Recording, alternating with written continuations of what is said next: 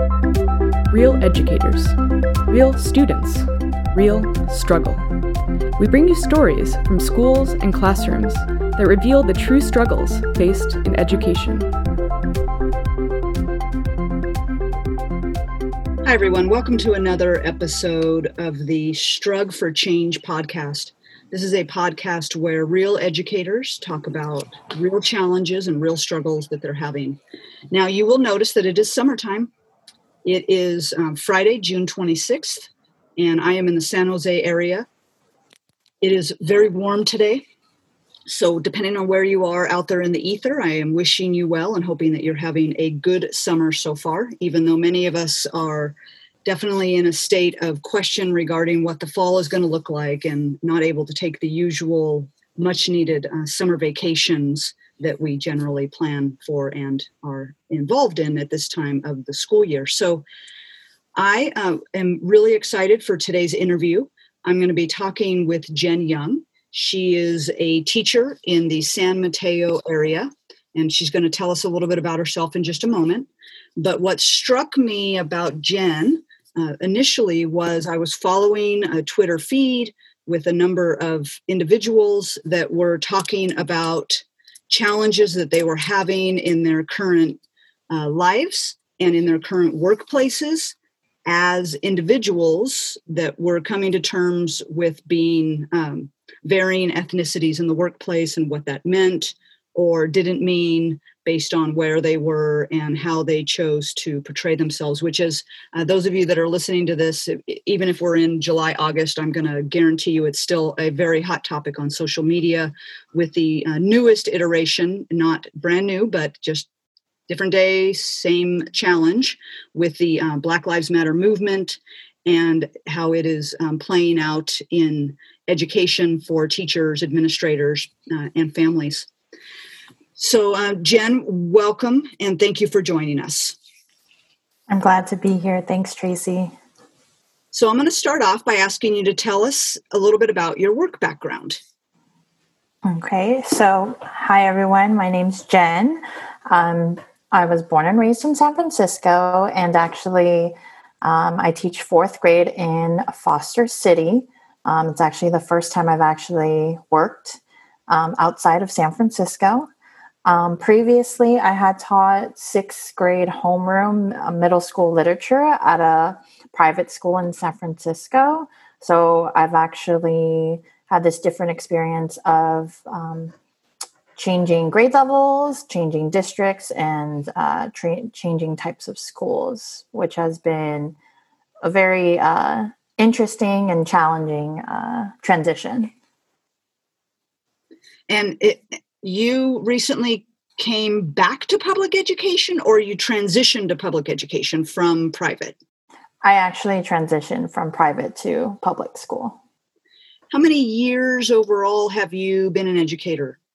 So I've been teaching for, I just finished my 7th year of teaching. So previously, and at the middle school level, I had taught 5 years in middle school. And then I just completed my 2nd year at in Foster City at a elementary public school. Oh, okay, very good. All right. Well, thank you for that framework of your background and where you've been. That always helps people have a kind of an understanding of your professional experience.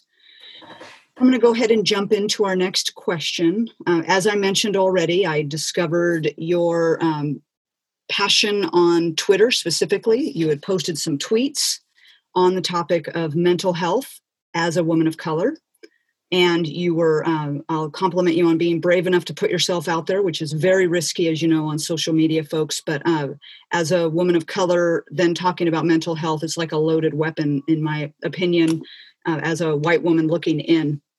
So thank you for being brave enough, first of all, to expose that element of yourself online on Twitter. What was your process deciding to share that bit of yourself on social media? So actually sharing has been a very delicate subject in terms these last couple of years. Previously, I had always been open to sharing my anxiety and depression, as I've been battling that since as long as I can remember. But these last couple of years have been extremely challenging. And I think it has to do with career, personal struggles, and also identity challenges. And so just kind of to unpack that, is a turning point happened was March of last year. I experienced a traumatic event where my mother-in-law took her last breath as she passed away peacefully. But seeing that struggle and that heartbreak really kind of ingrained in my mind. And so I think I didn't realize how much that impacted me, but also doing social justice work and advocating for my students became exhausting emotional labor. And so also feeling the microaggressions, feeling comments, and then also since I switched schools and school districts, I started noticing patterns and with students and with certain different groups of students, and also like feeling also isolated because I'm an educator of color. We, as a school and district, were talking about participating in equity, and it just didn't sit right with me. And I couldn't talk about it. I couldn't share about it. I felt like my job would be in jeopardy. I kind of was told, like, don't ruffle the feathers, just you're young. I had taught middle school before. So it almost seemed like my experience and my emotions or feelings or thoughts or, what I could bring was kind of negated. At times I felt that maybe that could be towards me as being young and as being a woman of color. And so it wasn't until I started finding affinity groups. So an affinity group, in case, is just a group with different educators. It was called Empowering Educators of Color. And I was asked to share a blog. And I didn't put forth my full identity because it was talking about my district and it was very vulnerable.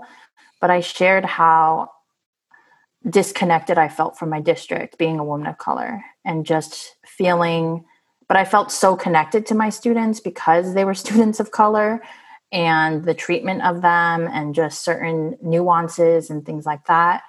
And so as more and more I'm finding, like, trying to navigate through the affinity groups, getting mental health support, finding, my community, that kind of gave me the confidence to be able to share. And also I shared more this year because I knew I would be permanent too. And then I felt like I couldn't be silent, especially in the things that, we're facing in our community. And so I could make a great impact. And I wanted to show that to my students because I was trying to share with my students to, like, use their power of their voice. And I wasn't doing that because I felt like I didn't have a voice. And so I needed to, like, put myself out there more and hopefully feel connected. And for me, it was a freeing and liberating experience because I definitely felt oppressed in moments in a variety of different capacities. I'm just going to let that marinate for a moment, folks, because that was a lot of information and very heartfelt. So definitely, again, I will compliment you on your bravery for being willing and able to put yourself out there. And you are not the first individual that I've interviewed who has mentioned point blank that you were asking certain things of your students that you weren't necessarily feeling like you had risen to the occasion of yourself. But when you did so, it sounds like it was really powerful. And you said that yourself when you said it was very freeing. And I definitely hear you when you mentioned the comment about, now that I'm in a permanent role, those of you that don't know how it goes for teachers in districts, they are probationary for generally, what is it, Jen, 2 to 3 years? And then they get status. So yes. You're now in the second or third year in a district and you don't have to worry about your status. It's comparable to being at will for those of you that are from private sector, if you're out there and not a classroom teacher or an administrator listening to this show. So very nice explanation and very thorough. I appreciate that. You touched a little bit about how the experience with mental health has impacted your work. Are you comfortable talking a little bit about how the experience with mental health as a woman of color has impacted you personally? Yes. So, like I said, it's been pretty manageable, and I had always been dealing with this, but at moments where I'm compacted with a traumatic event, feeling isolated at work, and then also the challenges of seeing our world in, kind of this, Black Lives Matter movement has been for several years. So it wasn't just this past summer. And so I had been doing this social justice work and, continuing that and doing that own work within yourself is extremely tiring. And then also trying to explain it to others to kind of relate or understand, and to deal with anti-Blackness, to deal with anti-racist, anti-bias work. And so compiled that with going through a traumatic event, and it just was something that compounded, and I didn't know how to deal. And then also, like, I knew for me, being able to see a therapist has helped me in the past, but then I wanted to see a therapist of color, and that was like impossible. And then also just getting treatment was nearly impossible.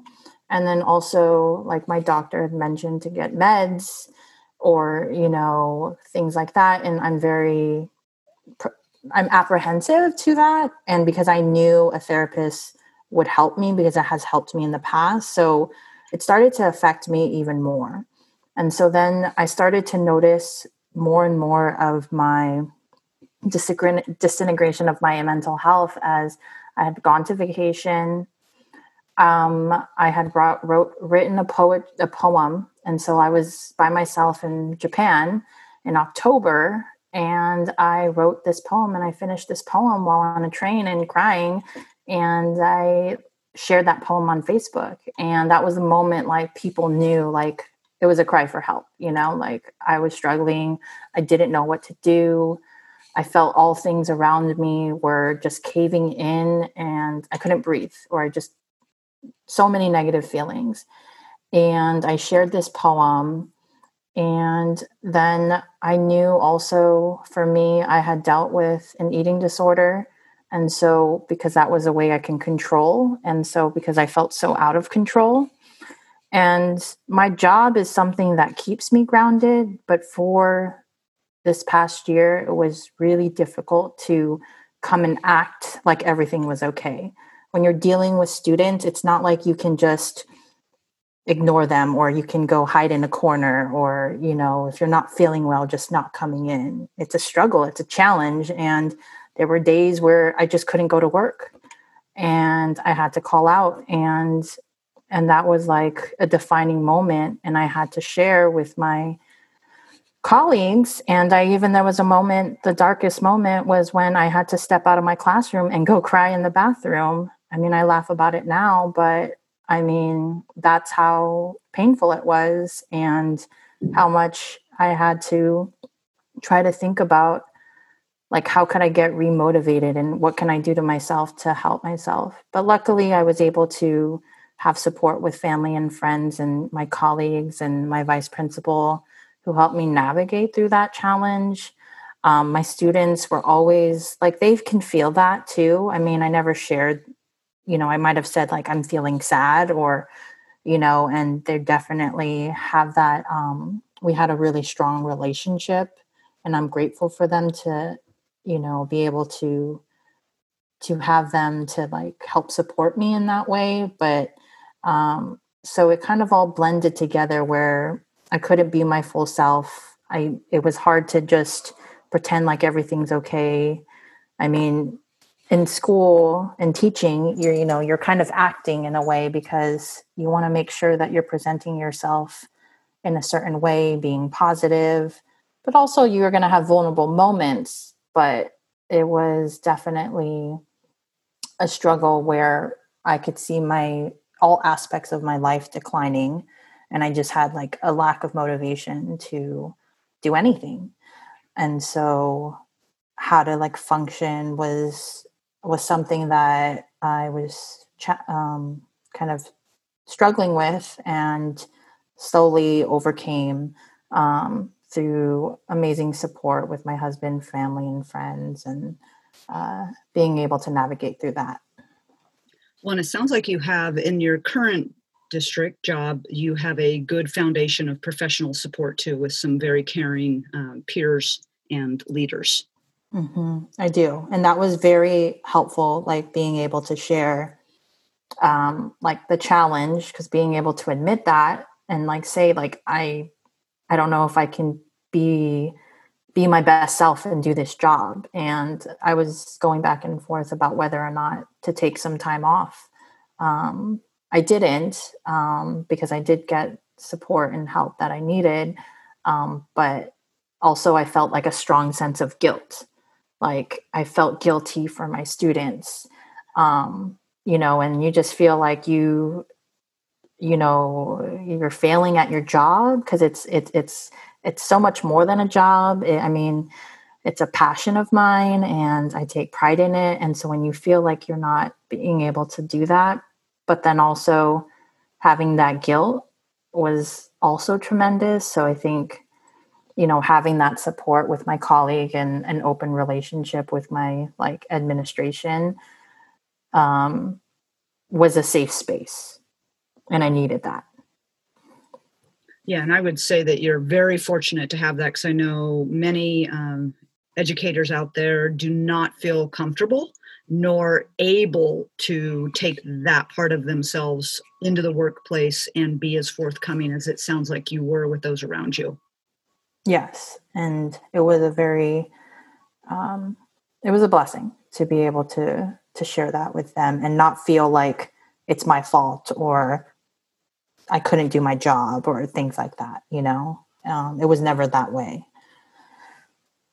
Well, you had mentioned as you were describing how it had impacted your work, you talked a little bit about functioning every day. And I'm wondering what skills you use to function daily.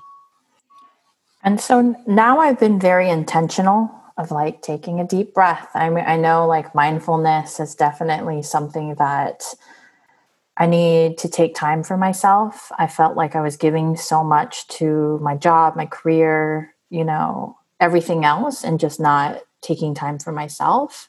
And so I do use essential oils.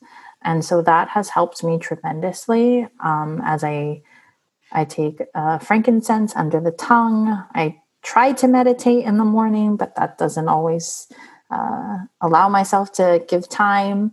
But I do Headspace at night, and I put a diffuser and I drink tea to help soothe me. I also might bullet journal like my accomplishments, successes, or gratitudes for the day, and just kind of like heal myself and come into a sense of positivity rather than get entrenched with the negative things or feelings or emotions.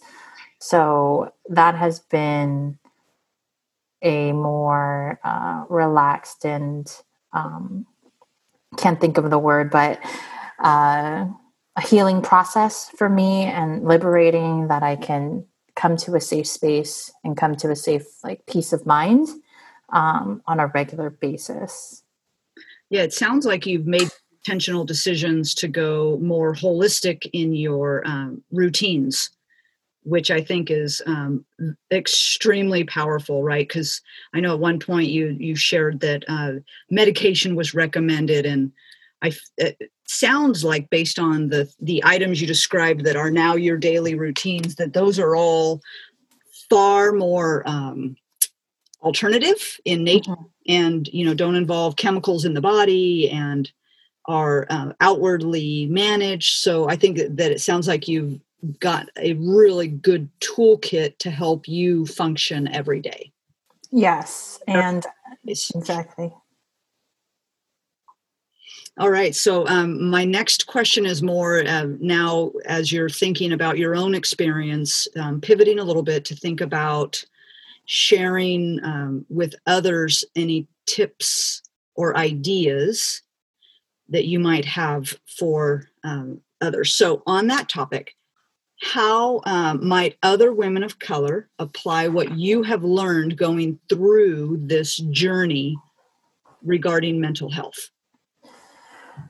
So, for my experience, I felt like having safe spaces within different aspects to fulfill your, identity. Like I identify she, her. I'm, heterosexual, and so I think finding those, and I'm an educator, so I feel like finding those safe spaces where I can affinity groups within those safe spaces has been very powerful. I mean, Twitter has been amazing where I had participated in an affinity space for a cohort I was in. I joined an Empowering Educators of Color affinity group. I work with other educators in the field. I also have like different a workout group, and so I have kind of an affinity group with them.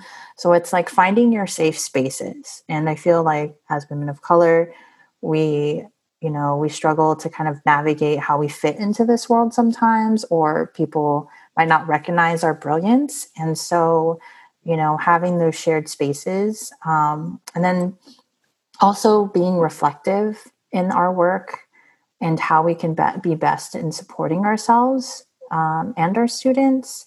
And then for me, it's about like finding your joys and passion. Like for me, it's about creativity and being physically active. What rejuvenates me. And sometimes I forget that, or I have to navigate and be intentional about that. And so for me, that has been very powerful in trying to find holistic ways of trying to reflect and to find what makes, what brings me joy and makes me happy. And so I think I would want to say, like, again, safe spaces and finding your passion and your joy and continue going back to that, because sometimes life tends to steer us off of that. And if we can navigate back to that where we were meant to be, it can be very powerful and liberating. And I think we need to find moments where we can feel liberated. Great strategies that hopefully our listeners will glean some nuggets from in their own journey if they are struggling with mental health issues as women of color. So back to you again. I'm going to ask you, what is your thinking about how to prepare yourself for the future? Like, where do you go from here? So for me, moving forward, I hope to continue this holistic approach of how to reflect and to navigate. I hope to continue to see a therapist. I know for me, seeing a therapist has been liberating because it's a safe space, like I mentioned, without judgment, without fear. And finding those safe spaces within my community. I'm hoping to continue to build confidence in this work, and know that I can make meaningful connections with, other colleagues, adults, and my students. And also continuing to grow in terms of having critical conversations with my colleagues so that I can speak up for myself and for my students who might be overlooked or oppressed, and dealing with the microaggressions. And hopefully I can find some co-conspirators and allies to help amplify my voice, or to kind of,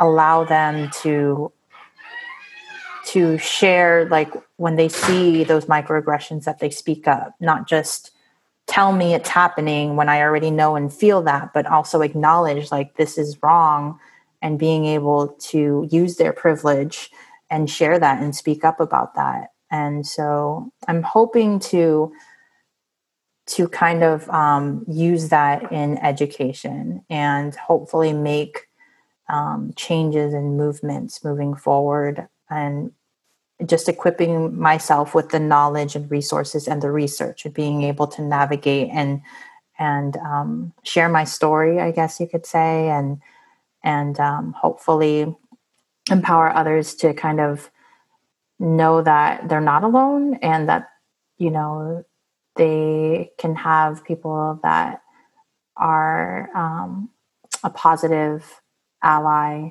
on this journey that we're trying to all navigate in ourselves and with our students and in our career. Well, and that just absolutely outstanding answer to that question.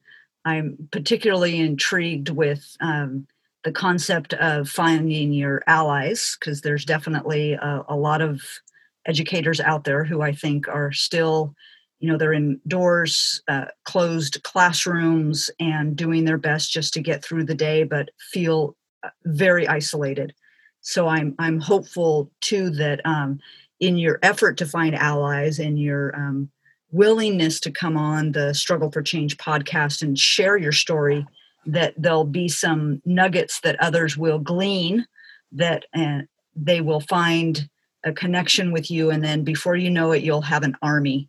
And your army across, you know, different districts throughout California and beyond can begin to make some very meaningful change. You know, we have a great opportunity as an industry right now, and we keep hearing it over and over again from within our industry and beyond, to begin to really make some transformation. And then when Black Lives Matter reared its head again with, unfortunately, another round of police brutality, was not a new day. This is a new issue, that those gelled very nicely for educators to say, okay, now we need to talk about all of this. And we're now, we're going to open the curtain, and we're going to actually see Oz for who they are. And we're going to begin having some very real conversations and create some frameworks to begin moving forward from our various chairs, from our own experiences. So that is my goal, is very much in alignment with yours through this interview. I'm hopeful that you'll have some new allies. Mm-hmm. So we are coming towards the end of our time together, Jen. I did want to give you an opportunity, if there is anything that you wanted to add to this conversation that we didn't already talk about for our listeners. So I just wanted to, first and foremost, I'm grateful for this space to share my experiences, and want to know that the work we do as educators is sometimes overlooked and underappreciated. Yet we need to find the value within ourselves to be the best versions of ourselves, but also like for our students as well. We're not, that's the first and foremost. And just as a person of color, I recognize sometimes it's a tremendous pressure to continue, because I know I was deeply impacted by having my first teacher of color, and who inspired me to become a teacher, because for the first time I saw myself in something, in someone, as like the first Asian role model who wasn't my parents or my family, was my first grade teacher. And I didn't know how much that impacted me until I was an adult. And so to my educators of color, be strong, just, share that safe space, and know that, your brilliance is recognized. And for the allies, use your privilege to speak up, check in with educators of color, because there's so many times where they're overlooked. There's microaggressions. And if you see that, like, speak up about that, or like racism or, biased work, continue that work and speak up on that, because that's something that we need to have and be able to, not just for the adults in our lives, but especially for our students. And we cannot change what we don't recognize and identify and speak up about. And so we have to continue these conversations. And I, again, am grateful for this space to share my personal experience. And if that relates to any of you, or you need a safe space, you know, I can hopefully extend that to be a safe space and listen. So I just wanted to put that out there. And again, you know, think about how you can love yourself and be liberated, as that's something that's truly important, doing this work, especially. So you alluded a little bit that people will hopefully hear some messaging and want to connect. How do we find you? Where are you out on the planet of social media? So you can find me on Twitter, Instagram. So it's at MSYOUNG428. And also, you can also email me at Gmail as well. And I'm happy to provide a safe space, or also just collaborate and work together on this work as we are trying to, you know, reform and change and make an impact in education in whatever capacity that may be. Well, and I will forewarn you that you may end up with several people wanting to read that fabulous poem that you referred to, that you wrote when on vacation in Japan. I will be the first to share that I've read it, and it is extremely powerful. So don't be surprised if after this podcast is out there in the ether, if you don't have a few people that are requesting to have you share your work. So hopefully that'll be something that you'll be open to doing. Yes. Our time has now come to an end. I want to express gratitude to you from the Struggle for Change podcast group. My name is Tracy Bondi, and I appreciate your time today. Appreciate everything you shared. And I just want to tell you all to take care out there.